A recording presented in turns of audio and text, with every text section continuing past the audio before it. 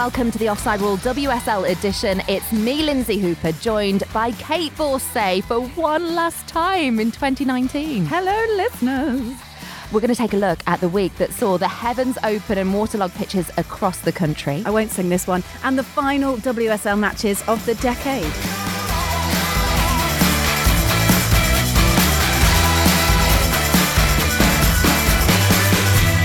And to help us through these squelchy pitches and train delays, yes, she was affected, but she's made it into the studio today. It's the Mail's women's football reporter, Claire Bloomfield. Hello. Hello, ladies. We finally got you on. At last, at long last. It's a pleasure to have you here. Tell us about your weekend. Where were you? Well, I was on my way to Birmingham, Manchester United, and obviously that game was called off quite early doors. Luckily for me, I didn't end up getting on the train to Birmingham, turning straight around, which is what I anticipated might happen. That does happen sometimes. I've been on that journey halfway there, and then suddenly, nope, it's off. You've got to turn around. So at least you hadn't stepped outside yet. Exactly. It did give me a chance to watch Everton Arsenal, the early kick-off on Sunday. So not all was lost. Bit of a damp squib all round this weekend, ladies. One thing that's concerned me is the attendances, and we'll mention them as we go through.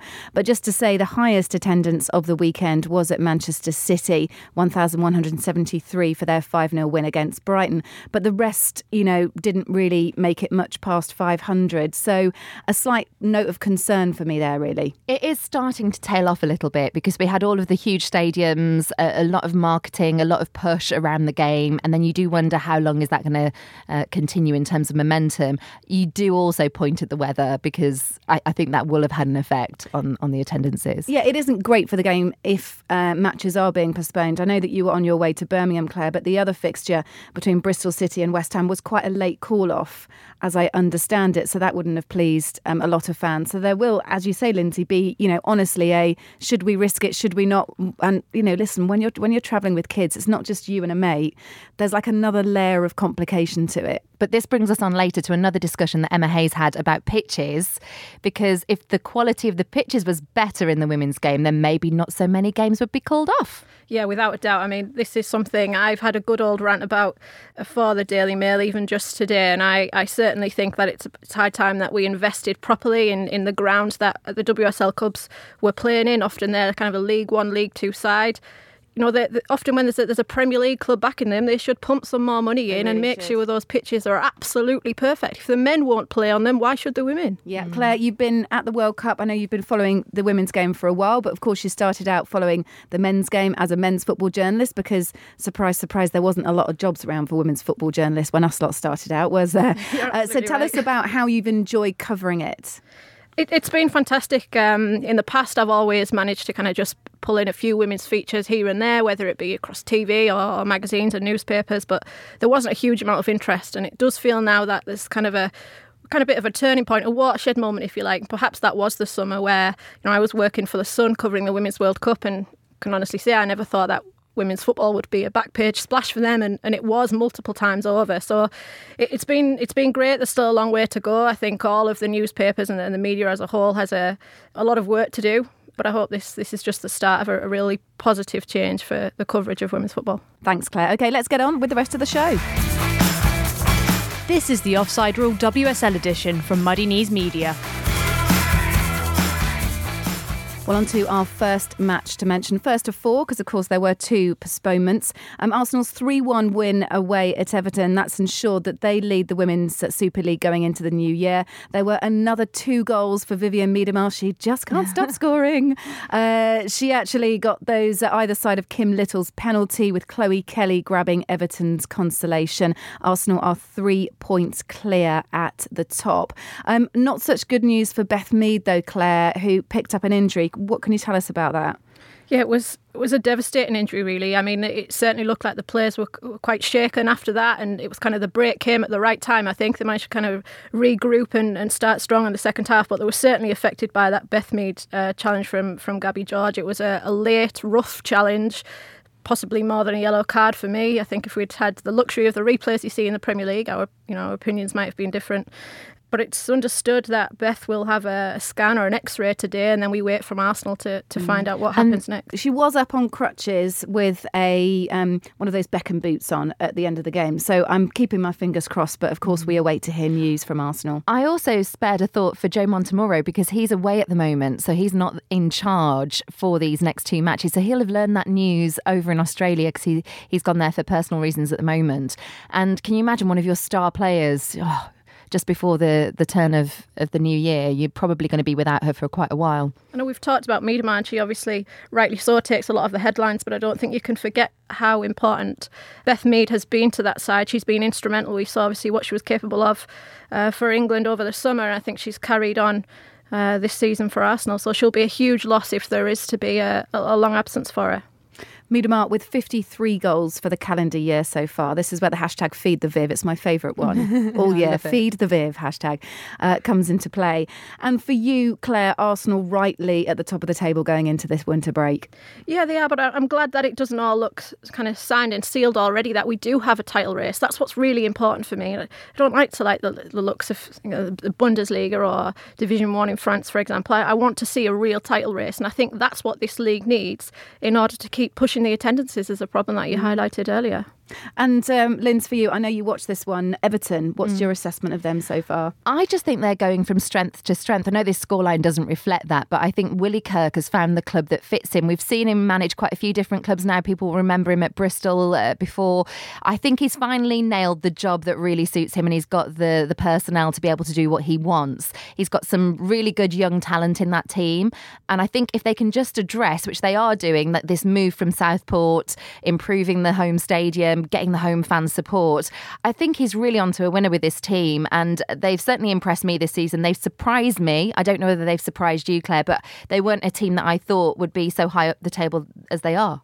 Absolutely not. He really has well and truly turned around their fortunes, and with some really interesting methods. I spent a bit of time with him a few weeks ago up at Finch Farm, and he talked me through, I think, some methods which I think even his mentors have been a little bit worried about, if you like, because he has this idea of naming his squad a day or so before the game. Yeah. He then doesn't offer any explanations to any player on an individual basis. Okay.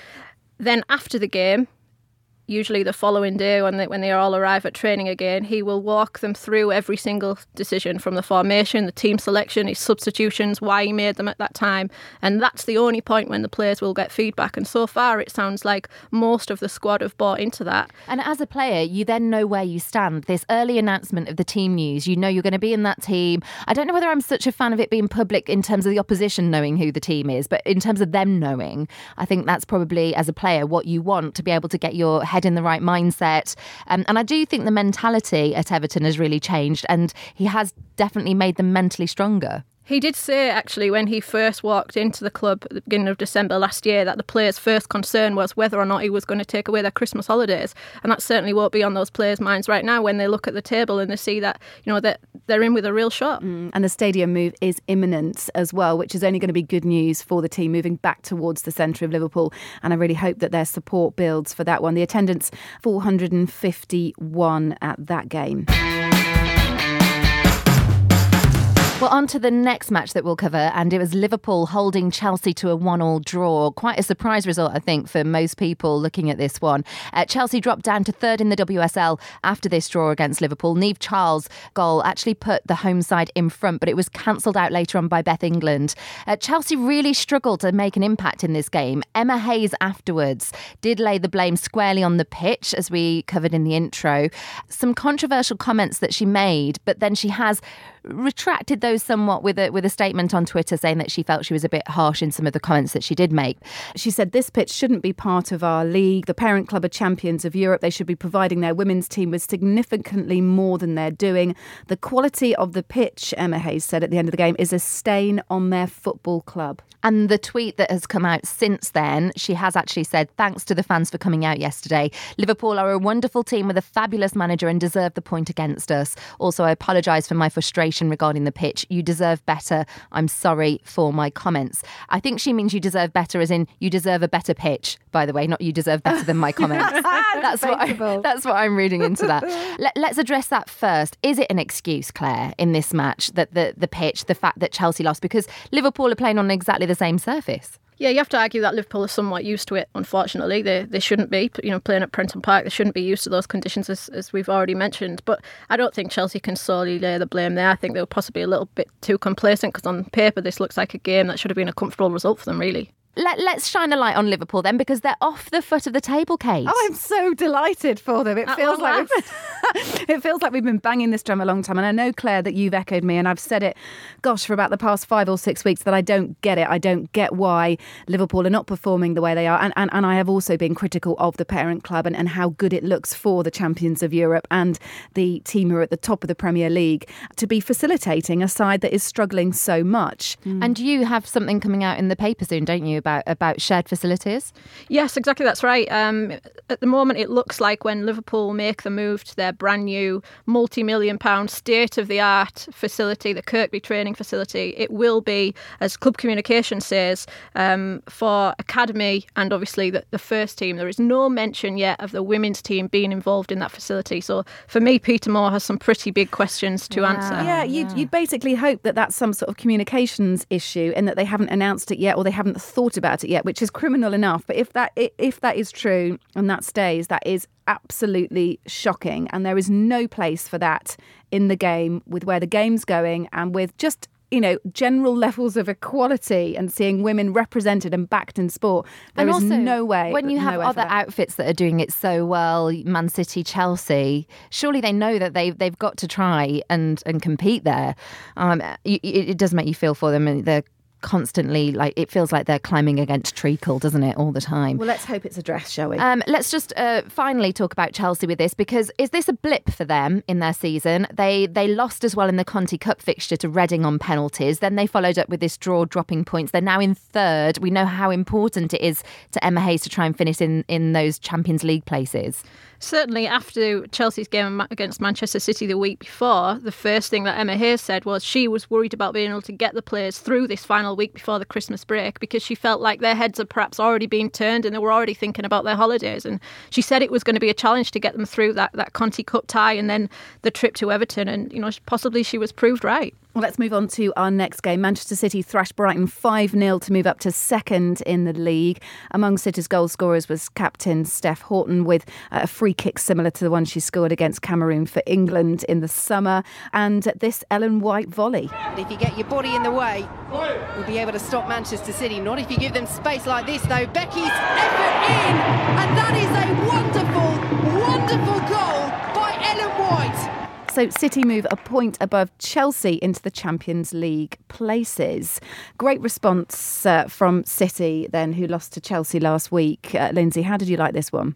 I think this is exactly the sort of response that Nick Cushing wants to see from his players. And what was really interesting is that everyone seemed to be involved in this match. There weren't really standout players. It was just a really good team performance. People chipping in from all over the park. I thought Georgia Stanway was great in midfield. I thought Ellen White's volley finish, that's just a striker's finish. If you've not seen the clip of that yet, there's a video on YouTube going around, or you can go to FA Player. But that's the sort of striker's finish you want to see. I think I sent a message on the group to you and Abby. Send it up. And it's also, again, I hate kind of harping on about this, but it is a great advert for the women's game, in so much as that skill is there in the women's game. It doesn't just have to be, this is a moment of exception. This stuff's happening week in, week out now. And the overwhelming thing that I took away from this performance is I felt there was more grit. I think we talked about it as if they listened to our podcast from last week, because we said that sometimes Manchester City, they haven't been as physical a presence as we've expected them to be. They haven't been as hungry at times as I think I've been used to seeing them. But I thought there was real grit in this performance. Yeah, I heard Hope Powell say afterwards, Claire, that this was just down to defensive errors. She was kind of a little bit woeful about the organisation of her team, but their keeper Sophie Harris, making her first league start of the season, did make some good saves, so fair play to her. What does Hope Powell need to do going into Christmas? Because it feels like for some of those clubs at the bottom, it is just trying to hang on, isn't it? Yeah, and that's what worries me, really, this idea of kind of the top 3, top 4 pulling away, and there just be this huge gulf with those clubs who struggle at the bottom of the table. And obviously, Brighton have got big backing, but they still don't have the same resources, despite a largely impressive training ground, they still don't have the same resources at their disposal that City do. And I think we all, because they're Manchester City, we assume City have a very big squad, and actually the reality is that they don't. On Monday, in your newspaper, the Mail, we saw Jill Scott's column where she said that she didn't want to play over Christmas. I'm sure that's how quite a few players feel. Tell us about that, first of all, and when you read it as well. Well, first of all, when I sat down with Jill, we had coffee early last week, and we talked about this festive tradition we have. We all love to go and watch football on Boxing Day, and it becomes very much part of our kind of Christmas tradition. Certainly in my house it was. And I was surprised that Jill took this stance on it, that in fact she didn't want to be involved in games over the festive period, and that she was ready for the break. And she also mentions that generally is how players feel across the league, particularly those who've been involved in a World Cup, because, you know, they got back from the World Cup, possibly had 2 weeks off. You maybe have a week away with your friends and family. You kind of adjust into normal life again, and then you're back to work. So a lot of those players physically need the break. She did point out the fact doesn't mean she will be sat with her feet up at home eating buffet food for the 3 weeks or so that they've got. I absolutely love that quote. It doesn't mean and you can just hear Jill say it doesn't mean that we'll be spending the next fortnight eating buffet food, she says, although I will be, thanks Jill. She could probably eat whatever she wants though, and she'd be fine. On the more serious note with it though, because it hasn't been a great week for Manchester City in terms of their players and PR own goals, if that's what we're going to call them.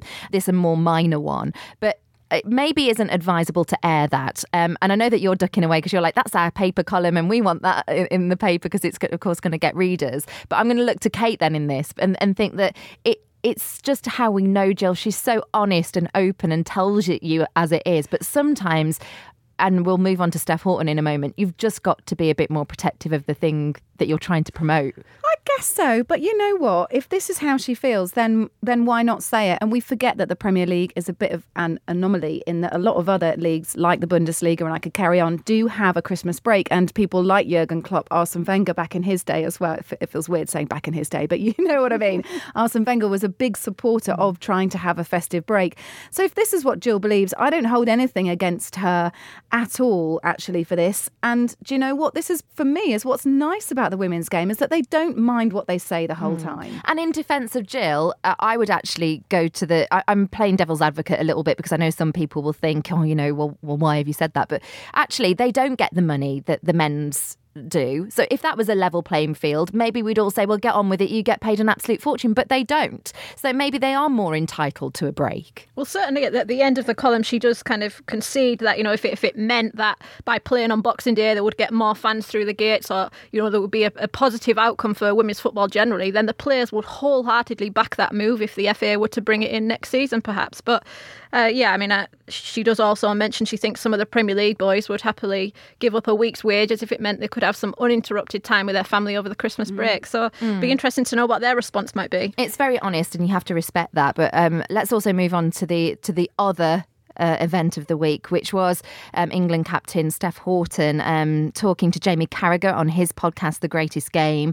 This is the quote. So this is what she said. She said, if it's, and she's referring to the women's game, is on the telly, I mean, I won't break my neck to go and watch it. Whereas if there's a good game on in men's football, our whole nights revolve around watching that.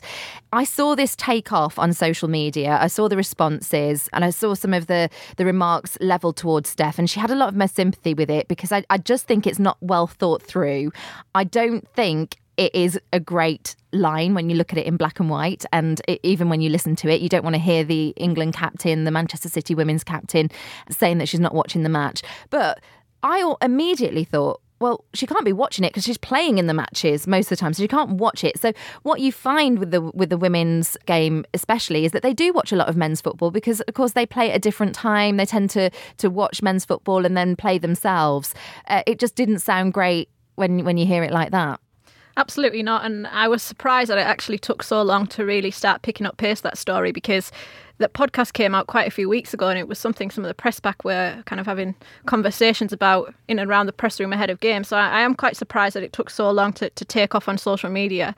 But I have to agree with you, Lindsay. I really think that it was a bad move from Steph. I think perhaps if she was to kind of be sat in that chair again alongside Carragher, she would probably think twice about kind of being so open and brutally honest about not breaking her neck to watch women's football. But I think it's not also just about watching live games, but is she also applying that rule to some of the games, that whether it be a highlights show or whether it be games from other leagues around the world. I appreciate they're perhaps a little bit more difficult to watch, but yeah, I don't think that was a smart move from Steph. You would hope that she is watching highlight shows, but yeah, for someone normally so measured, I think that's why we were surprised, because she's normally very, very careful. Well, hopefully everyone can move on from that, and we're going to anyway. We're going to move on to the next game, which is Reading 3, Spurs 1, and Reading came from behind in this one to beat Spurs thanks to late goals from Remy Allen and Amelie Eikeland. They've overtaken Spurs to now occupy 6th in the WSL table going into the winter break. So Reading, they've had a real mixture of results this season, showed some strong resilience though in this one. Yeah, which is unusual. They actually showed a good fight early on, which is different to the Reading that we've seen so far this season. A double save from Becky Spencer denied captain Farrah Williams from opening the scoring inside 4 minutes. There are a few other players who got in on the action as well. In the second half, I think what was notable was the Spurs goal. Siri Worm, if you haven't seen this, by the way, it's a fantastic, lovely curling shot into the top corner of the goal from the edge of the box. And it's picked out Siri Worm, who looks to pick out the corner. Oh, save! That is wonderful. But for Reading, we are used to seeing them scramble at the end of the game. And this has come from one of our writers, Jessie, who's got a piece up on the website now, actually, who says that Reading have rescued 7 points in their last 4 games as a result of goals scored after the 80th minute. For context, without that, they would be sat in 9th place. Instead, they are in 6th.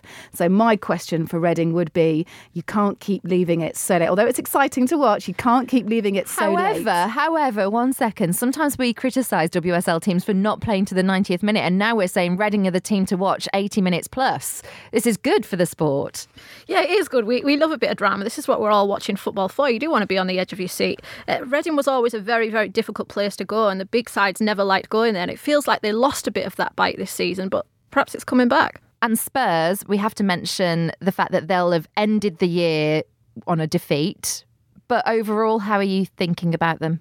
I think they've exceeded expectations, and I honestly think Juan and Karen are really kind of impressive little coaching duo. I think obviously a unique system that they've got there, but it's working. They don't look like a side that's just been promoted. They go into this 3-week break 7th in the table. I think they'll be really satisfied with that. Yeah, I must just add in as well, actually, there's a couple of brilliant saves from Spurs goalkeeper Becky Spencer. She did go off injured, so hopefully she'll be back in time for the restart after the new year. You did hear that Becky Spencer kindly kicked a ball in my face at the one of the opening games of the season when they were playing Liverpool at the Hive. It was actually their first game at the Hive. And it probably is still on the FA Player if you want to watch it. Why is this not a huge splash in your paper, Claire Bloomfield?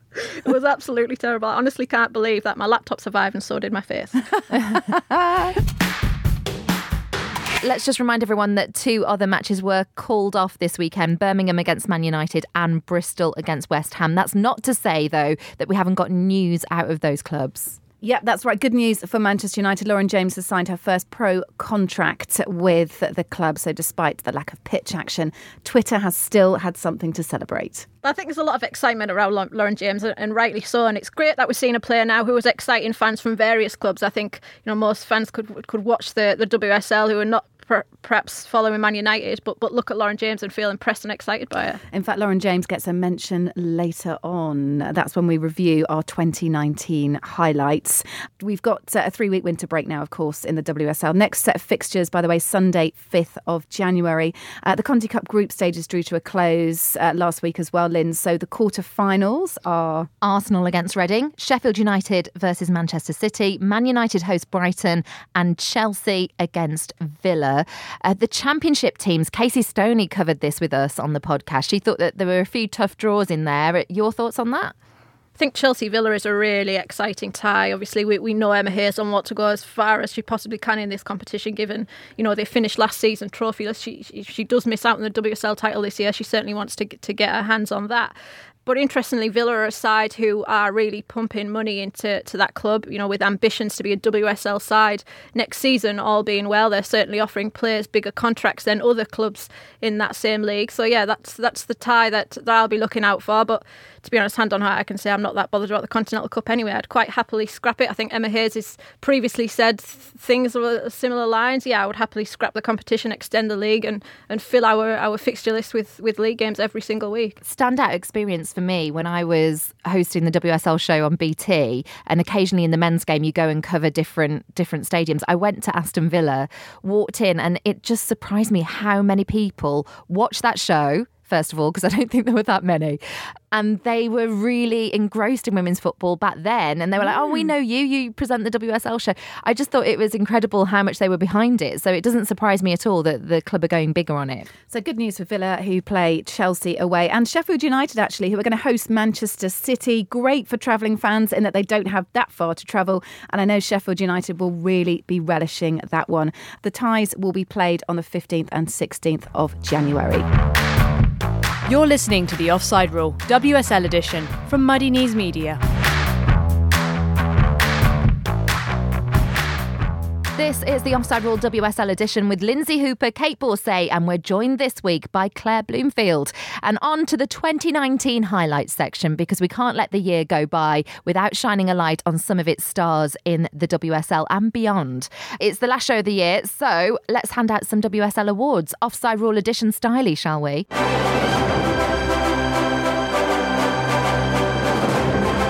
Well, I can exclusively reveal on this show that Lindsay Hooper is dressed and ready for this awards ceremony. Sparkle. She has a purple sparkly dress on, ready for, in actual fact, an event tonight. But I think she's been doing some early preparation, ready to host these Offside Rule WSL Edition Awards. And what a 2019 it's been. We've had Arsenal win the WSL. City at the double again. Record-breaking attendances at the North London Derby and at Wembley. And the Lionesses, well, England, they went and won the She Believes Cup. Lyon won the Champions League yet again. But the pièce de résistance was, of course, the Women's World Cup, won by USA, and Megan Rapinoe emerging as a global icon. For the fourth time, the United States of America are crowned champions of the world, and for the very first time they've done it on European soil. It is finished at the Stade de Lyon in the final in victory and joy for the United States. Claire, your memories of France, please. Take us back. Wow, it feels like such a long time ago. So much has happened since then. First of all, a phenomenal campaign, both for England. Okay, we came away without a medal, but I think we made huge strides off the field, both in terms of interest, sponsorship. A lot of old men sat in their armchairs. We managed to put them straight and show that the women's game genuinely is worth watching, and the statistics showed that. And we've come away with some kind of real heroes of the women's game, which are now known all around the world. The likes of Megan Rapinoe, you've touched on, Lucy Bronze, and plenty of others. So a hugely exciting campaign. I'm very excited to see what happens in 4 years. Obviously on Friday, the bids went in for which nation might host the competition. So I think there'll be even more anticipation for that one. We knew that England had pumped lots of money into the WSL, that they've really had, a project that they've been working on for many years. What impressed me in France over the summer is that was a global thing. And I saw Scandinavian teams like Australia turning up, and they were performing brilliantly. And I felt that the gulf between the top sides, your Netherlands and your USAs and your Germanys, I think that's really diminished now, and that there's a pack that's chasing, and it's making world football in women's football so exciting. How did France receive the World Cup? Because we know that there were some reports that Nice didn't advertise it perhaps as well as they should do, but that was in contrast, wasn't it, to some of the smaller stadiums more towards the north of the country? Yeah, it was really disappointing. It's actually one of the things that really sticks with me when I look back on the tournament is this idea of the lack of visibility, particularly in the south, as you mentioned, and it didn't feel like there was a kind of carnival World Cup atmosphere which you expect when you arrive in a destination like that. And it was quite surprising given how relatively easy and inexpensive it is to get there, certainly from the UK. So that was disappointing. But generally, if you look at France now and you look at attendances and you look at the feel towards women's football, it doesn't feel like there's been a home World Cup. They're not reaping the rewards of a home World Cup whatsoever. And I know there's a report that's supposed to come out early next year, which we'll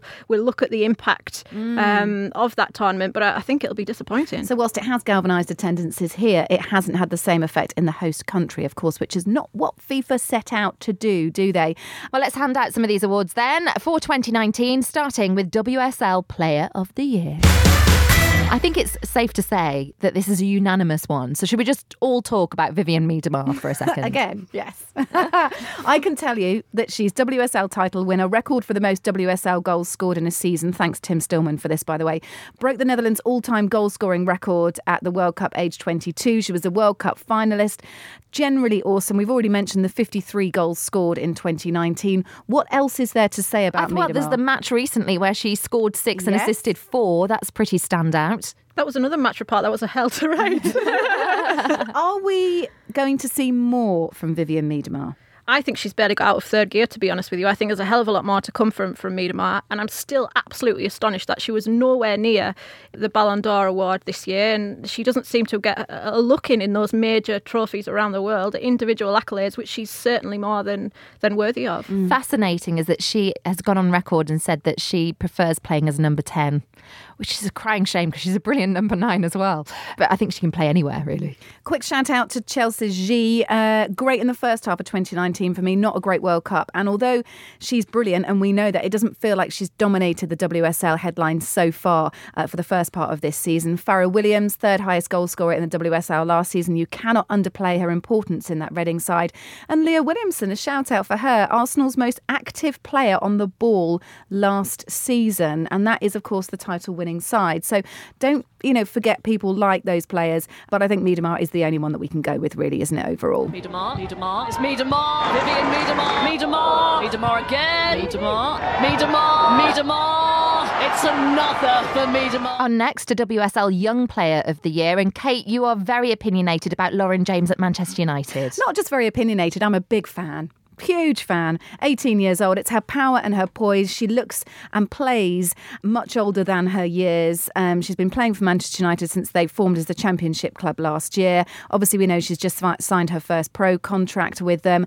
There may be small issues in terms of just finessing her game, possibly a little bit on the discipline side. And Casey Stoney hasn't played her in every game as well. She's, keeping things quite tight with her. But as a player, to me, young, strong, powerful, she's a great advert. Claire, give us your pick for WSL Young Player of the Year then. Actually, sticking with Manchester City, for me, it's goalkeeper Ellie Roebuck. I think the goalkeepers have really been in the spotlight since the summer. We've started to pay a little bit more attention to them, thankfully. And Ellie Roebuck, even just look at that game against Chelsea a few weeks ago when she just pulled out back-to-back worldy saves. She was incredible. And the fact that, she's been on the fringes of Phil Neville's England squad, she is a really exciting prospect looking ahead to those major tournaments that we have coming up in next year and the year beyond. So Ellie Roebuck is the one for me. That experience of going out with the Lionesses in France during the summer, I think, has done her the world of good as well. I'd like to mention Everton's Chloe Kelly. She was one of the first guests we had on the WSL podcast this season. She came on, scored in her first game.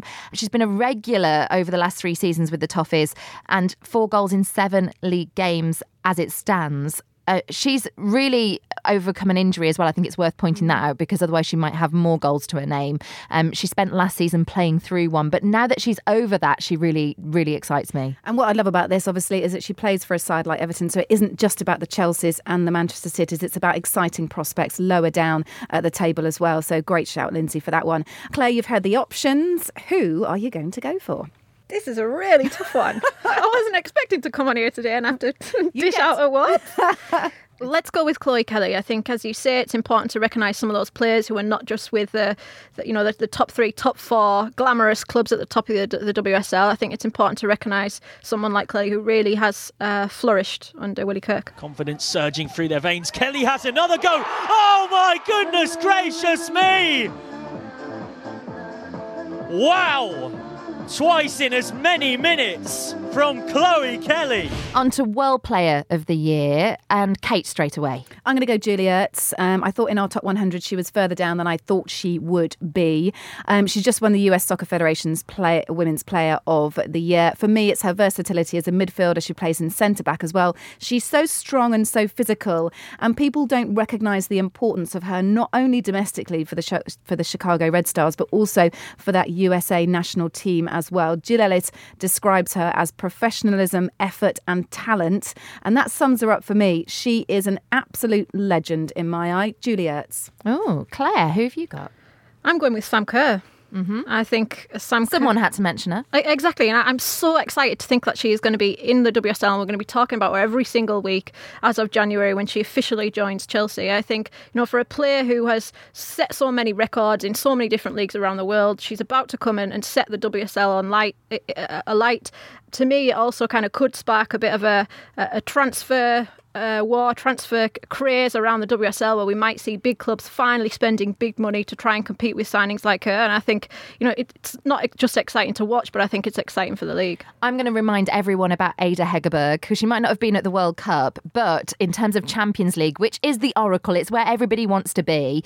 She had a hat-trick in the 2019 final. She's had 9 Champions League goals this term, making her the highest scorer in the competition's history. Enough said about that. She is sensational. However, I'm already going to award the award to Sam Kerr, because we can't really contradict the Offside Rules Top 100 where Sam Kerr came out number 1. We need to be on brand. This is absolutely true. Oh, good run. Cross is fizzed in, and Sam Kerr has a hat-trick. Let's move on to World Young Player of the Year. We're running out of time, so I'd just like names. And if you've got some detail, great. But let's just go names. Claire Bloomfield. Mallory Pugh. USA, yeah, Mallory Pugh. Oh, I'm going USA as well, but I'm going Rose Lavelle. She scored in the final, and I think she was brilliant throughout the tournament. I'm going to chip in with Delphine Cascarino, plays for Lyon and France as well. She had that slight behavioural issue during the World Cup, didn't she? But her skill is there for all to see. I maybe just want her to execute it a little bit more. And Selma Batcher, she's a Lyon left-back. She's one to watch, I guess, yet to reach her full potential. But for a 19-year-old, she looks absolutely awesome. Producer Abby can choose the winner of this one. Oh, it's got to be Rose Lavelle, hasn't it? Rose up the middle. Looking, cutting, shooting, goal! Lavelle to the US! I think when we're looking at young, established, exciting talent, I think we've done a good job there. Goal of the year, Lindsay Hooper. It's so fresh in the memory and I can't ignore it, and I feel like there probably has been better, but it's that Arsenal move that we saw only last week against Reading and Kim Little finishing it off. But it wasn't just Kim Little's goal and finish, it was just the way that Arsenal played in the build-up to that goal. It was so beautifully worked. It was brilliant, and so I'm going with that one. Lush, lush, lush. Okay, Claire Bloomfield. I'm absolutely with you on that, Lindsay. I'm so pleased that's the one you brought up, because I was so excited to see football fans sharing that goal on social media, and it wasn't just WSL fans or even Arsenal fans sharing that goal. It was football fans generally, and that's what was really pleasing for me. I'm going to chip in with Lucy Bronze's rocket from the edge of the area to make it 3-0 to England against Norway in their World Cup quarter-final in Le Havre. Also widely shared on social media. The sign of a good goal, the faces of the opposition, and they were literally like, what? Or whatever the Norwegian for what is. If it was purely volume of goals, we'd have to go Miedemar, but I think we've got to give that award. Seeming as both Claire and I chose the same one, we'll give it to Arsenal and Kim Little and that team. Over Lucy Bronze's Norway goal. Yeah. Pulls it all the way back for Little. Williamson. Little. Nobbs. Here's Kim Little! Oh! How about that? That is remarkable from Arsenal. And everyone's nodding apart from you. This is ridiculous. Let's go with the moment of the year. Claire Bloomfield. I know I've talked about Sam Kerr already, but again, it's Sam Kerr signing for Chelsea. I think that is a huge statement deal from Chelsea, both for Emma Hayes for being so persistent for 2 years into trying to get that deal over the line. I think that's massive. I think it will really turn around the WSL. Yeah, well, what sort of statement does that make? What does it say? I think it says that Chelsea want to win every single title going and they want to knock Lyon off their perch. And I think now, with Sam Kerr among their ranks, they'll be the favourites to do that. Or does it just say that Chelsea have got a great PR team? As in Chelsea are not silly, and this isn't just about. There is a lot about PR about this move as well, right? There is a lot of that. No, but you can't just put it down to PR because you've got to back it up with the money, and it's the backing as well, isn't it? And it's also putting you on that level. Do you know what? I sincerely hope it works. I really do. Otherwise, it could have a negative effect on the WSL. Right, let's keep celebrating anyway. My moment of the year: 11.7 million people. Okay, Grinch, trying to bring us all down. I just wanted to weight it a little bit. 11.7 million people tuning in to watch England-USA at the Women's World Cup, and the build-up to it is one of my moments of the year. Lindsay? I mean, you can't really get past how many people watch, by the way. I think that is the moment of the year. We'll crown that in a second. But I do want to mention England being announced as host for the 2021 Euros, because I think that's huge for this country. And also because they have recently announced which stadiums are going to be hosting matches. They include Bramall Lane, Brentford Community Stadium, Brighton and Hove Albion Community Stadium, Lee Sports Village, Manchester City Academy Stadium, New York Stadium in Rotherham, if you're not aware of that one, Stadium MK, Milton Keynes, St Mary's in Southampton and Wembley. So a good split across the different areas of England. Also a quick shout for the 77,768 in attendance at Wembley to watch England take on Germany. It wasn't the result we wanted, but the crowd was good. And of course, the first Women's Super League North London derby that attracted that league record attendance of just over 38,000. We're all awarded out, I think, and we don't have any left now. We're out of stock. So we'll move on to predictions for 2020. I'm looking at you, Claire, because having been a journalist in the game for some time and being able to predict these things, as you have in the past, I'm sure you've predicted wonders at the World Cup this summer. What are you predicting for next year? Chelsea to win the title, and quite comfortably. I think we'll see Chelsea start to pull away. And again, I think it's Sam Kerr which will be kind of the key figure in making that happen. I think also... So you're saying they're going to run away with the title. Are you also grouping that with Champions League victory? Is someone going to knock Lyon off their perch? If anybody can do it now, then it's Chelsea. Obviously, they have to qualify first. They have to qualify and that's what Emma Hayes will tell you. But I think if anyone can do it, it's them. And it's watching that team transform under Emma Hayes that I'm most excited about, because she has got a big squad. There is a lot of players who will be looking over their shoulder when Sam Kerr arrives. They're all going to have to up their game if they want to stay in that side. And of course, we won't know about that until 2021, will we? Because you're talking about next season in the Champions League. Lindsay, your prediction? I think we will do well at the Olympics. I think Team GB, I think this is going to be a instrumental moment, because we're going to have quite a lot of Scottish players. Phil Neville's already said that he's going to choose quite a few. So you think Kim Little, Erin Cuthbert, Emma Mitchell, maybe. There's going to be some good players playing. And I think it could be a landmark moment if we come away with gold. And I'm going to say, let's go all the way. Let's try and do it. Well, I'd written silver at the Olympics. There we go. I think the average attendance to go up even further in 2020 would be my one. This from the BBC's Tom Gary. He spoke to Emma Hayes back in 2015, and she predicted that crowds could reach 4,500 by the year 2020. He says, with a round of games left in 2019, I calculate this season's WSL average as 4,279. That's so she's not far off. Slightly because of last weekend, but she's not far off. So yeah, average attendance, let's go up to 5,000 by 2020. That would be great. I had an eyebrow raise when I said about winning gold at the Olympics from Claire, and people can't see that at home. Why did you raise your eyebrow? I honestly can't see it happening. And to me, unless they come away from Tokyo with a medal, I think there's every chance Phil Neville will be on his way. Oh my goodness, what a bombshell to end the show on. Thank you very much, Claire Bloomfield. Happy 2019, everyone, from all of us. And thank you for your support as well. We must say, if you've been enjoying listening to us in 2019 or over the festive period into the new year, please leave us a review and rate us. Lindsay, how does that happen? You can do that on iTunes or wherever you get your podcasts. Just click 5 stars, give us a little review, and we will read it out. Don't forget as well that we have an exclusive out next week. For Christmas, Jill Scott sat down with you, Kate. She did, and there is one moment in there where she reveals to us, I think exclusively, because I haven't read it anywhere else, an incident that happened when she came back from the Women's World Cup and she got back into domestic matters with Manchester City, and just the impact of what happened at the World Cup and what that had on her. A reminder that you can keep up to date with everything we're doing Offside Rule related. We're at Offside Rule Pod on Twitter and Insta. We also have a website where you can find lots of articles on women's football, offsiderulepodcast.com. Claire, thank you so much for coming in. Have a great Christmas. Thanks very much. And a very happy new year. We hope your predictions come true. Well, no, we don't, because you're saying Phil's going to get the sack. So we don't. We want my predictions to come true. Let's just focus on Chelsea running away with a title. Okay, that prediction can come true. A Merry Christmas and a Happy New Year from everyone here at the Offside Rule. You've been listening to the Offside Rule WSL edition, a Muddy Knees Media production. For sales and advertising, please email sales@muddykneesmedia.com. And for more from the Offside Rule, head to our website, offsiderulepodcast.com.